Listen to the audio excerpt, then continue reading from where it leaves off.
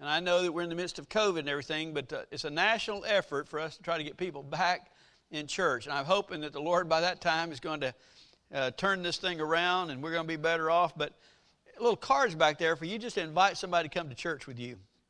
If you're able to come on the 19th, you invite somebody to come with you. It's a very simple thing to hand them and let them know that you'd love for them to be in church. I don't think there's anything sweeter that a person can do than to ask somebody to be at church with them, to come to church with them. Because it's saying that we want to include you in who we are, people that we love, and the place where we worship God. And that little thing might be the gesture that would bring them to church that day. Now, for those of you who are new here or haven't been in our study much, we are studying called The Faith Life. The Faith Life. And we've been through 3 lessons of this. And just to give you a summary of those 3 lessons, if you're here and you've been through those, you know that the first lesson was about that faith is essential.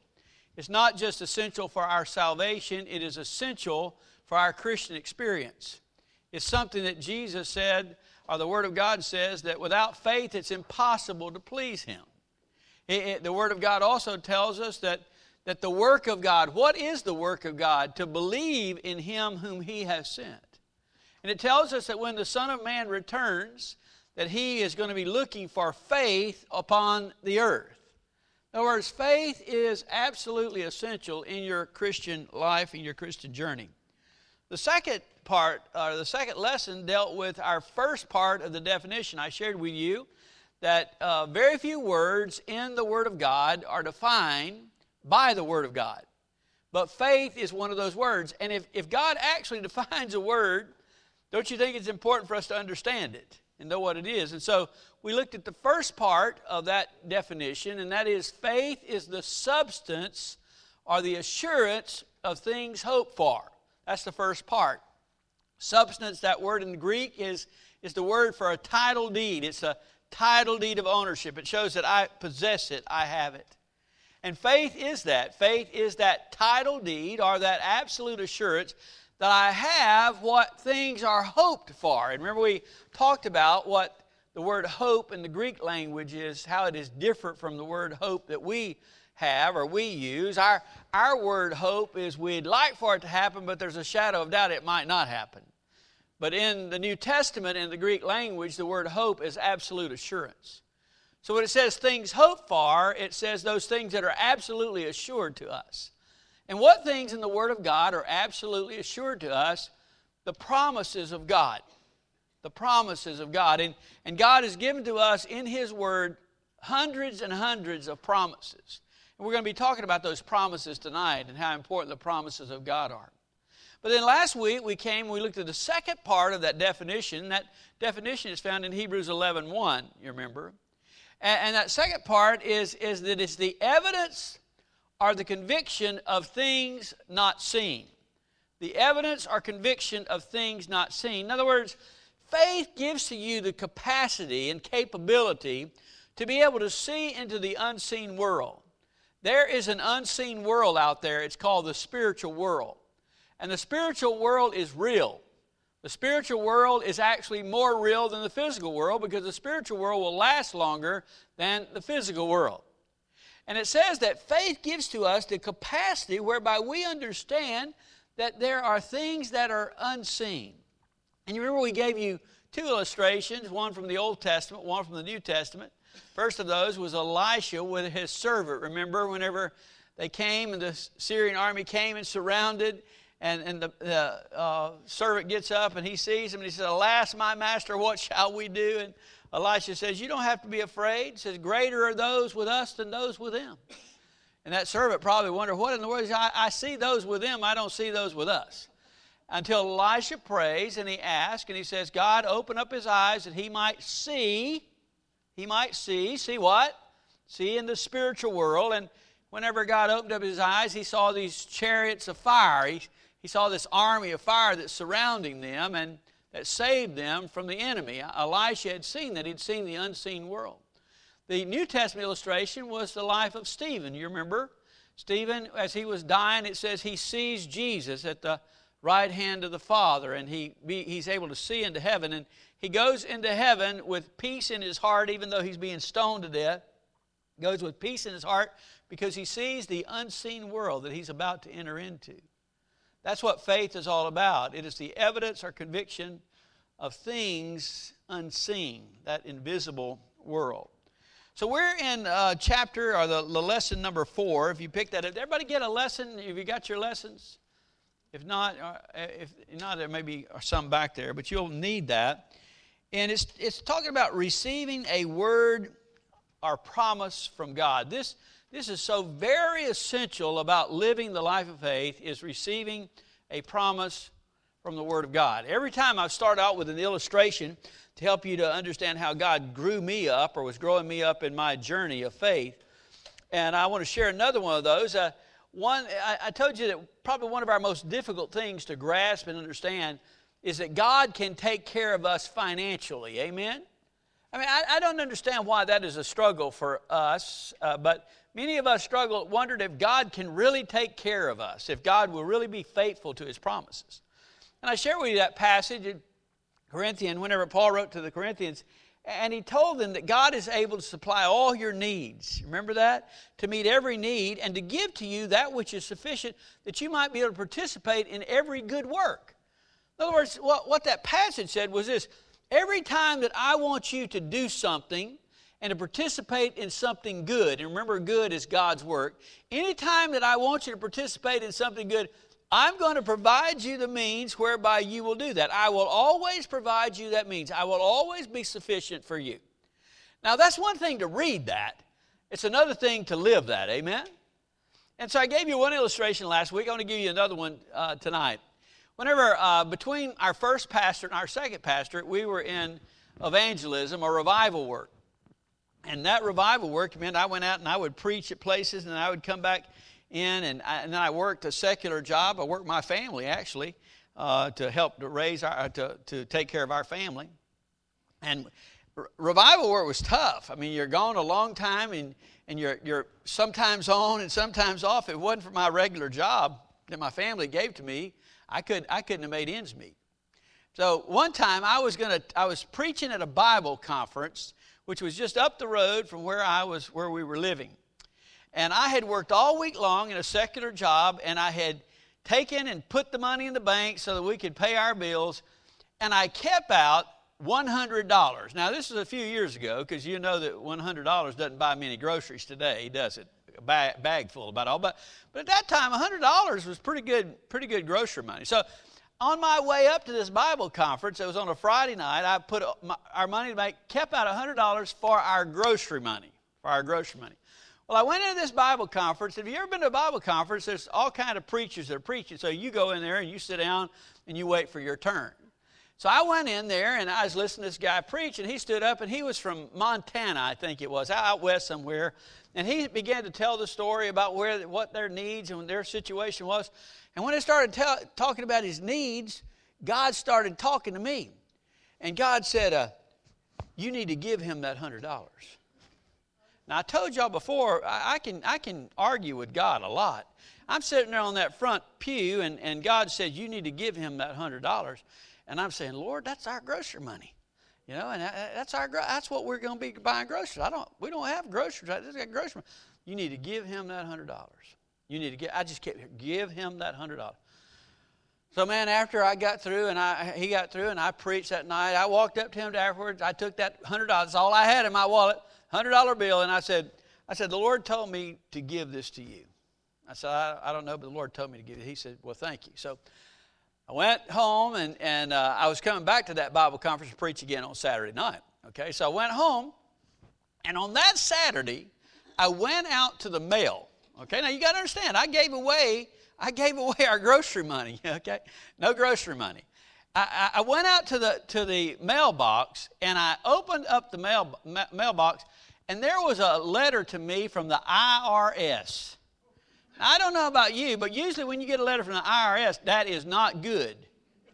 It's not good news. Okay, so I went out, opened that letter to the IRS, and it was a check from the IRS. Now think about this. It was a check. That check was for $168. $168.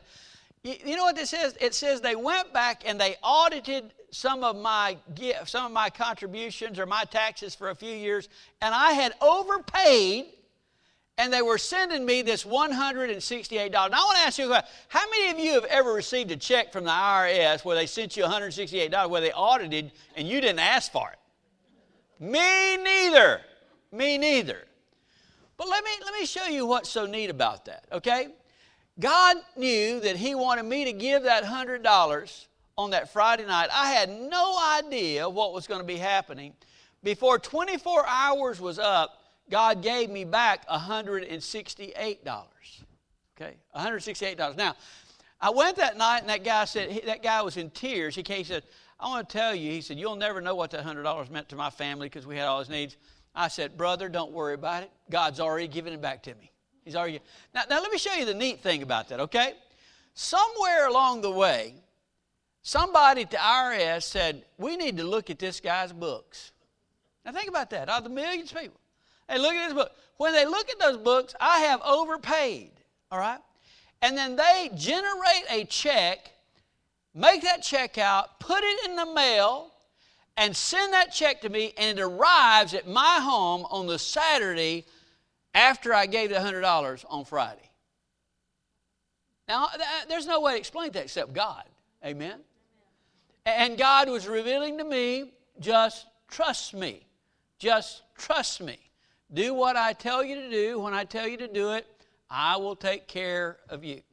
See, money's really an easy thing for God. Money's really no problem with God at all. I mean, when Jesus needed tax money, He just went fishing, didn't He? Amen. That's all you have to do is just go fishing. But what we have to learn is we have to trust the Lord. And He'll move heaven and earth and the IRS, if need be, to be able to show Himself faithful. Amen? Amen. All right, look at this lesson number 4. Receiving a word or promise from God. Receiving a word promise from God. Listen to what it says. Many of you have exercised faith in asking Jesus to be your Lord and your Savior. I hope that all of you have exercised your faith, believing and asking Jesus to be your Lord and Savior. Therefore, you are a child of God by faith. You what? You claimed His promise and you experienced His saving touch. Every one of us are saved by the promises of God. Did you know that? What is a promise that we would hold to that would be our promise of salvation? What about John 3:16? For God so loved the world that He gave His only begotten Son, that whosoever, that means you, if you will believe in Him, you will not perish, but you will have everlasting life. Now, what is the power of that unto salvation? Because God promised if we believe in Jesus and we ask Him to be our Lord and our Savior, we will not perish, but we will be saved eternally. That's based on the promise of God. A God who is a holy God, a God who cannot lie, all right? So when He makes that promise, it is a sure thing. And how do you know you're going to heaven? Because God promised it. God promised. Here's another promise. What about this promise in Romans chapter 10? When it says, 10:13, when it says this, for whosoever will call upon the name of the Lord will be saved. Anybody who what? Calls upon the name of the Lord, desiring to be saved, what's the promise? They shall be saved. Who made that promise? Who made that promise? God made that promise. God's word is in, that promise in God's word made by God, and therefore whenever we believe that and we called upon Him, He saved us. So already in our lives we have experienced salvation because we have claimed the promises of God. You see what I'm saying? The promise of God is how we are saved. Now, the same way that we're saved by the promises of God, that's how we are to live in relationship to the promises of God. Listen to that focal verse that we started out this study with when it's in Colossians 2:6. Colossians 2:6 says it this way: as you therefore have received Christ Jesus the Lord, how? By faith in the promises of God. As you received it by faith in the promises of God, so walk in Him or live in Him. How do you do it? By believing in the promises of God. By exercising my faith in the promises of God. Now, just stop there for just a minute and think about it. The strength of faith is not faith. The strength of faith is the object of faith, right? The strength of faith is not faith itself. The strength is the object of faith. Let me give you a practical illustration.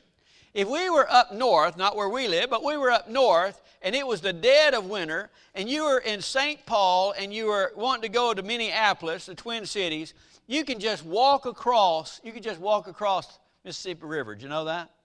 You can even drive across it. You know, now most of us in the South, we don't feel real comfortable about that. We don't. I mean, we don't like walking on water or on ice too much about that stuff. We just don't do it. Because why? We don't live in that area. But whenever you live there, they just drive on it, cut holes in it, fish through it, do everything about it. But let me ask you a question. If I were up there and I'm anxious as can be, but I walk out on the ice, and somebody else who lives there walks out there and they're just relaxing all day long, but we're both up above the water and we're both walking on the ice, which one of us is safer? We're both safe. But which one of us is more relaxed about it? The one who knows the ice better. But hold on a second. Is it my faith or their faith that keeps us up? Neither one. What keeps us above the water? The thickness of the ice. In other words, it is the object of our faith that provides the strength. So what's the object of our faith? God's Word. A God who cannot lie speaks to us a promise from His Word, and you can bank on that.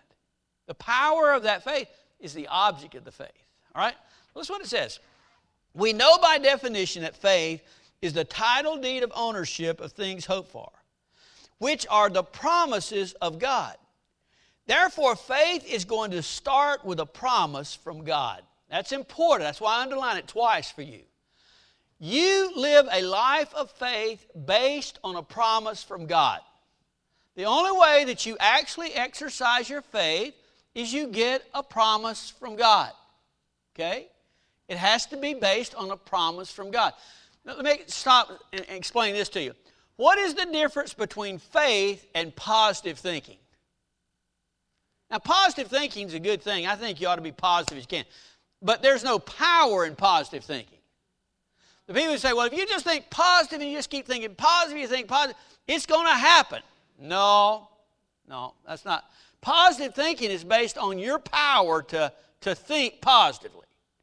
But faith is not based on positive thinking. Faith is based on the promises of God. The power of positive thinking is just what I'm doing as much as I can do it. Faith is based on the promises of God. That's the big difference, okay? That's the big difference. Now, based on that and based on what it says here, so faith comes from hearing, hearing by the word of Christ. In Romans 10:17, listen to what that says. So faith comes from hearing, and hearing by the word of Christ. Where does faith come? How does your faith come? From hearing. Hearing what? Hearing the word of Christ. So let's break that definition down. Look at the progression. First of all, faith comes. Faith is a gift. It is the ability to believe and be assured of the promise. I call it the grace of faith. The grace of faith principle. Grace is God giving it to us, right? And whenever you need the faith, God graces you with that faith to believe the promises of God. That is a gift that God gives to you. I want to tell you, when God speaks to your heart and you understand He just gave you a promise, and you know that's a promise from the living God, I'm going to tell you, it's just birthed inside of you this ability to believe. Everybody else may say, that can't happen. Everybody else say, no, that's not going to take place. No, I think you're wrong. But it doesn't matter what they say. Inside of your heart, God has birthed faith. You just believe it. I told you about my dad's salvation. I had people everywhere saying, I don't know if your dad's going to get saved or not. I don't know if that's going to happen or not. Even my mama said, I don't know if your dad is going to get saved or not. It didn't matter what any of them said. God had told me my dad was going to be saved and birthed inside of me the faith to believe it. It's the grace of faith. All right? Look at the next thing. It comes from hearing. We must be open to hearing from God. How do we hear from God? Through reading His Word. Why do we tell you to read God's Word every day? Why do we tell you to stay in God's Word? Because in God's Word is where you're going to get the promise from God. That promise from God is going to be found in God's Word. All right? It's just going to be there. Somewhere in God's Word. It may be in a very inconspicuous or peculiar place, but there's going to be a word for you from God. All right? So, reading the Word. Through the preached Word. Why do you come listen to the preacher preach? Because it might amaze you that as the preacher preaches, God speaks a word to you. God speaks a word to your heart that you need. That word of faith. All right? Or memorizing Scripture. Why memorize Scripture? Because God may use that memorized Scripture to give you that word of promise when you don't even have your Bible around. Your Bible's not there anymore, but the Bible's inside of you. The memorized Word. And there are so many other places, but you've got to find the promises of God. Looking for the promise of God. Hearing a word from God. That's how you do it. Now, look what it says about the Word of Christ. The Word of Christ, it comes from the Word concerning Christ. Where is the Word concerning Christ found? In Time magazine? Not usually. In Sports Illustrated? Not usually. Where did you say, Miss Ann? 99 years of wisdom. Right there. The Bible. The Bible. Amen. Listen, you get a word from Christ by looking in the Bible. Now, turn over, because this is the important part of this verse. This brings us to the Word. In Romans 10:17, the Word. What does that mean? Well, what does it mean when Paul says the Word? And how do you receive the Word from God? There are two words in the Greek language that are translated Word. The first of those words is logos. Now stop there for just a minute. God, whenever He wrote the New Testament, He specifically, it was in the perfect time when He had His Scripture recorded, because He had the Greek language, and the Greek language was a precise language.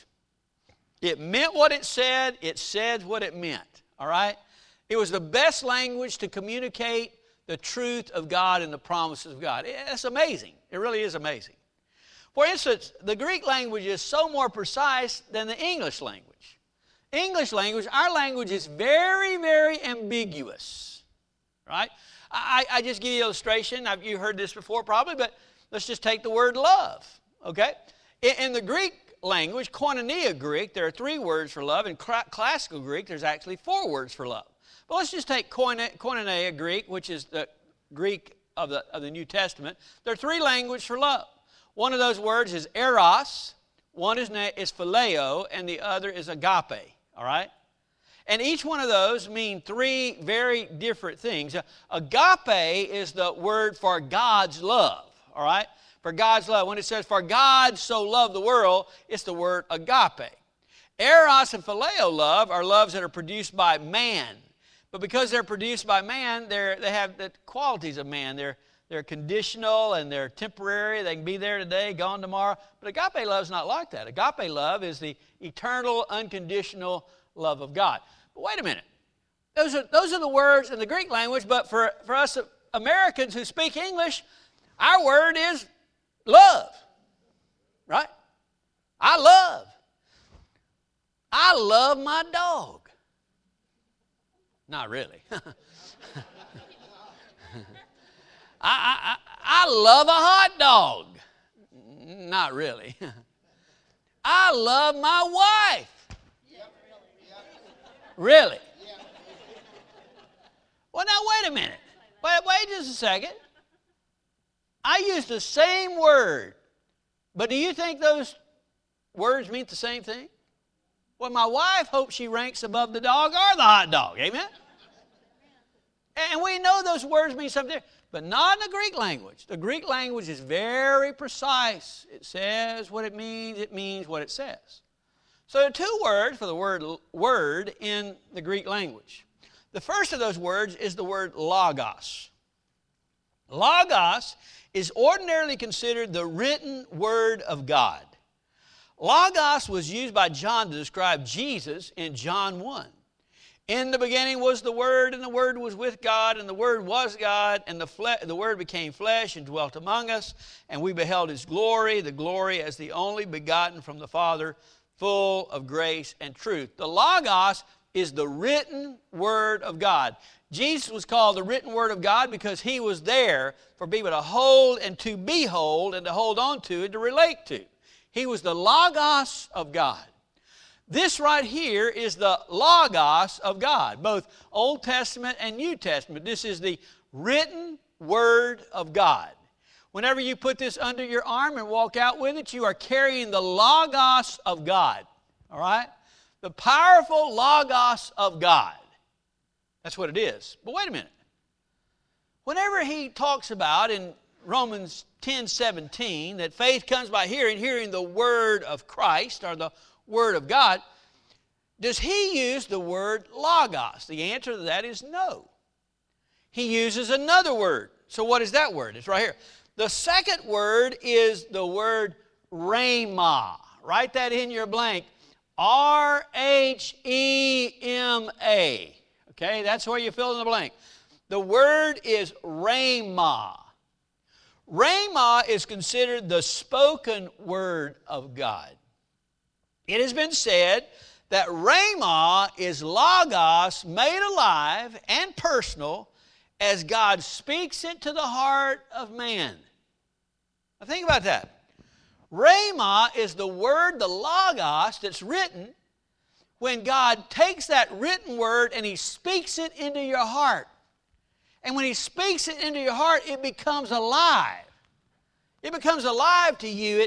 It does something in you. It ministers to you some way. It's just unbelievable what it does in our heart, in our life. And I know that all of you who are saved have experienced that. You remember whenever you read that John 3:16 or you read that Romans passage, and you remember that burning in your heart, how you had to get saved because God spoke to you? I mean, you didn't just get saved because you read that. Well, I like that passage. Sounds pretty good. You didn't do that. You came under conviction that you were a sinner. You came under conviction you needed God. It was the rhema of God. The rhema of God is how you got saved. And that rhema of God is what we need to have when it comes to finding a word from God that creates faith in us, that causes us to live by faith. It's the rhema of God. Listen what it says. I hope that you've experienced a time in your spiritual life beyond salvation where God's Word, the Logos, has come alive to you. And you heard a special word, the rhema, for your situation. One of the greatest joys in life is to hear from God. You hear from His Spirit, and it is the rhema of God. There's nothing like it to experience and hear the rhema of God. Paul used the word rhema when discussing faith because he knew that faith comes from hearing God. How would Paul know this? Because he had spent the first part of his life focused on the written word, logos, and he was without Christ. Paul was first who? Saul. Saul of Tarsus, the persecutor of the church. But you know what he says? He was a student of Gamaliel, who was one of the greatest Jewish teachers. And he was the highest of his class among those people of the Sanhedrin. He memorized the Logos of God. When he was Saul, he probably knew more of the Logos of God than we ever imagined knowing. But he was persecuting the church of the living God. Why? Because he had the Logos, but he didn't have the Rhema. Until what? It was not until Paul heard Jesus on the road to Damascus that he believed in Jesus as the Son of God.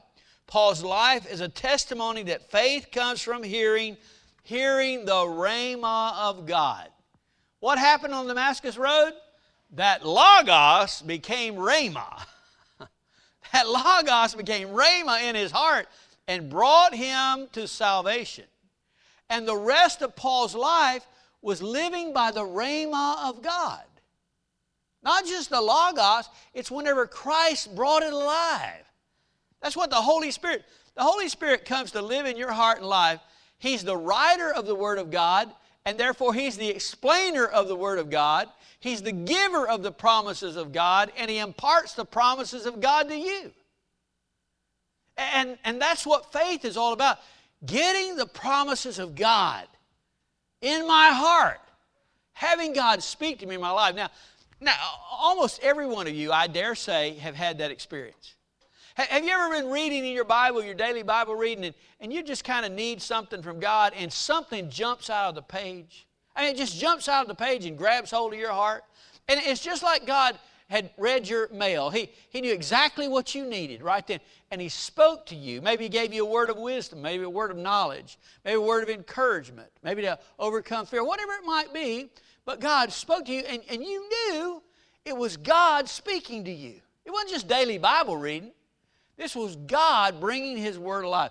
There's nothing like that. That's what the life of faith is all about. It's all about searching God's Word and getting the Rhema of God. Now, look on the next page. How do you receive a Rhema from God? You must search the Logos, that written Word, and allow Him to transform, or use the word illuminate, the written word Logos into the living word Rhema. Now, what I mean by that is, don't go out here and sit on some hill somewhere and say, God, I need for you to tell me, I'm wanting you to tell me something. Please, Lord, tell me something I got to do. That's not the way to get a word from God. If you want to get a word from God, take the written Word of God and get in the written Word of God and ask God to speak to you and to bring it alive to you, okay? He will do that, all right? Now listen, how do you know when you have received a Rhema from God? Notice what I underlined. You will know. You will know. You will never, ever have to worry about that. You will know when you hear a word from God. What did Jesus say? My sheep hear my voice and follow me. They know my voice. They wouldn't open up the gate to somebody. They know my voice. You know the voice of God. You know the voice of God. Now too many of us lack confidence about that. And I don't know if it's God or if it's me. I'm not sure God. No, you know the voice of God. Just have confidence. Listen, have faith that God who speaks will speak to you. I hear people all the time say, well, I know that God speaks. He just doesn't speak to me. Well, why in the world would God who speaks not speak to you? Why would that happen? That's not true. God who speaks wants to speak to you, okay? And he wants you to hear things, and He has all kinds of things He wants you to know. He saved us for relationship. Well, why in the midst of relationship would He not have fellowship with us? He does. So don't let the old enemy steal away the privilege of hearing a word from God because you don't think God speaks to you. He speaks, and He'll speak to you. Now, here's some suggestions. Make a list of situations, needs, challenges, desires, etc. What do you need? What's a need in your life? What do you want God to do? That's why you need a journal in your prayer life. You need to write down, I need God to do this. I'm asking God to show up for this. I'm praying for God to do this. You need to write those things down. You know why you need to write them down? Because then you start looking for a promise of what God says He's going to do. And whenever God gives you a promise, He says, I'm going to take care of that. Just write that promise down. Here's the request. Now write the promise down. God said He's going to do it. And then you know what you get to write next? You get to write the date of where God answered it. Amen? It's going to be answered because He said He's going to do it. It's not going to be answered necessarily the next day. It can be a year, 2 years, it can be 5 years, 10 years, it can be a long time. But you can write down whenever He answered that which He promised you to do. So every need you have, instead of, here's a good suggestion, instead of worrying about it, now I know none of you worry, it's Wednesday night crowd, people never worry. Right? Isn't that right? It's that Sunday only crowd. They're the ones who worry. But instead of you worrying, if it happened to sneak up on you one time and you got to worrying doesn't help anything. Okay, it doesn't help anything. But if you'll let that worry of your heart take you to the Word of God and search out what it is that's causing you to have your heart trouble, God, you may be surprised how God gives you a word about that situation, how He's going to move and how He's going to work.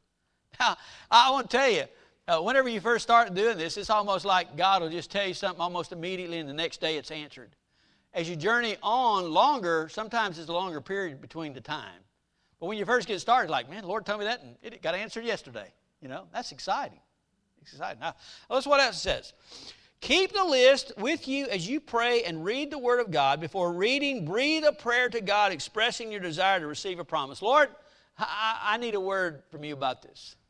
Would you speak to my heart about this particular situation, this need? Listen, 3.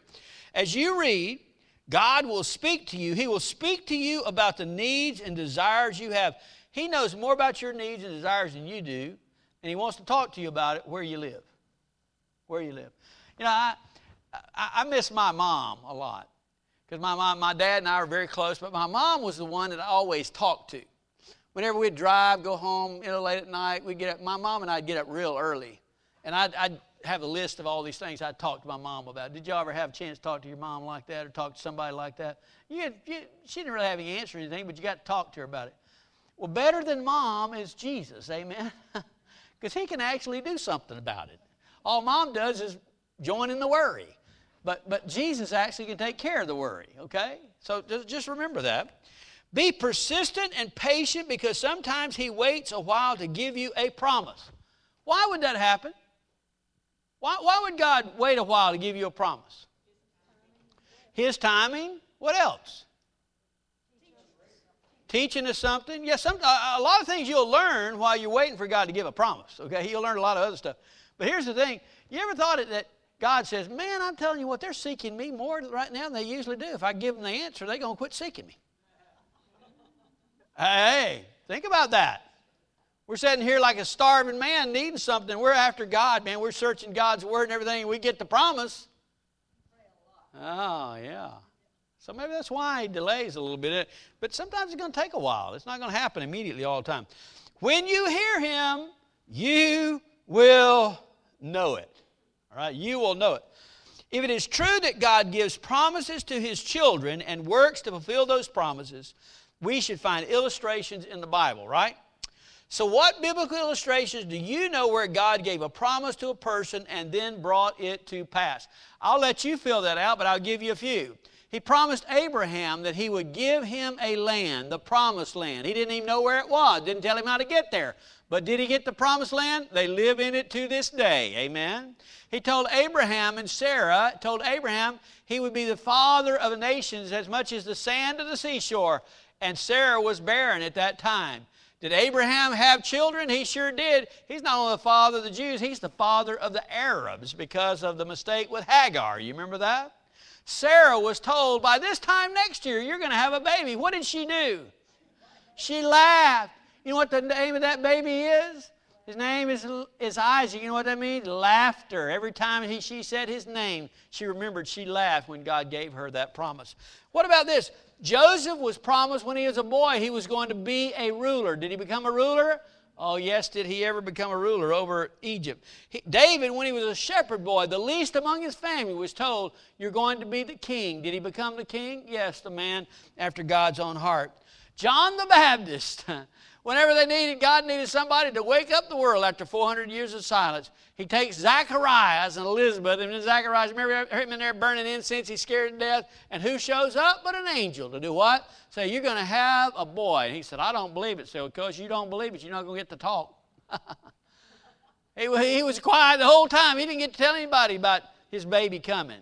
But did he have a baby? Oh, Elizabeth had a baby named John the Baptist. And he got to rejoice over that. What about old Simeon? God promised him that he would not see death until he would hold the Messiah. Did he hold him? Absolutely held him. See what I'm saying? Paul, whenever he was told, you're going to go to Rome, but wait a minute, they're going to have a shipwreck. But what did Paul say? Don't worry about it. Not anybody's going to die as long as you stay with me. Because God said, I'm going to Rome. Whenever he gets to the shore, what happens? He's picking up sticks to make a fire, and what happens? A serpent bites him. And all of a sudden, he's going to die. He's going to die. Did he die? He just shook it off in the fire. Went on. Why? Because he was going to Rome. Did he go to Rome? He absolutely did. The Word of God is faithful. The promises of God are true. And what he says to his people, he will do. I want to give you one last illustration. It's found in Isaiah chapter 51. It's a personal illustration with me. But in Isaiah 51, I'll tell you very quickly, when we were in evangelism for about 3 years, and God, in 2 years into it, God told me it was time to go back to the pastorate. But whenever you go into evangelism and you're not in a church, it's hard to get back into a pastorate, okay? So, man, I had church, they'd contact me, talk to me just a minute, and then they wouldn't be interested in. Some would call me, it looked like I'm going to go somewhere. I got really discouraged. It looked like, man, I don't think I'm ever going to get back to ministry. I got to a low point. I got to such a low point, I actually told God, God, if you're not going to let me preach, just take the call away from me and let me be a plumber or electrician or something, but don't keep having me a call to preach and I don't get to preach, you know. I was at a very low point. I was at such a low point that one night I woke up about 2 o'clock in the morning and I went in and sat in my recliner and I just flopped my Bible open and just started reading the Bible. And I flopped the Bible open to Isaiah 50, 49, 50. I finally get over to Isaiah 51, and this is what God says to me, okay? So Isaiah 51, think about that. How many of y'all did your devotion reading from Isaiah 51 today? Don't see any hands. We don't usually read over there too much. Listen to what Isaiah 51, verse 14 says. I had told Lynn, I feel like I am in a prison. I feel like I'm in a spiritual prison. Here's what the Word said to me. The exile will soon be set free and will not die in the dungeon, nor will his bread be lacking. Now that might not mean a thing to you. You know what that meant to me? God said, I know where you are. You're not going to die where you are, and before long, I'm going to let you out of prison. I woke her up about 5 o'clock in the morning. I woke her up and said, hon, I said, wait just a minute. She knew this had to be spiritual if I was waking her up at 5 o'clock. I said, hon, I got to tell you something. I said, we're not going to die here. We're not going to die in the dungeon. God said he's going to set us free. Now, it was about 6 more months before I ever got called to a church. But I never worried about it from that point on. I never was concerned about it. I just knew that whatever was going to happen, and God worked it out. When I finally got to that church, I realized the reason I couldn't be there. The reason I couldn't be there because they already had a pastor. God had to move that pastor on somewhere else so it opened for me to get there, see? God's always doing all kinds of things. But what ministered to my heart was I wasn't worried about it anymore. Because he said he knew exactly where we were and knew exactly what he would do to set us free. And we wouldn't be lacking bread. That's what it means to get a promise from God.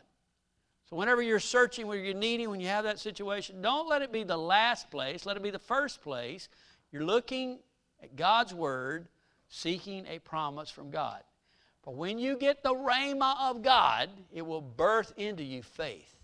You'll just be able to believe it. It's a miracle. Amen? Thank you, Lord, for truth. In Jesus' name, amen. God bless you. Have a good rest of the week.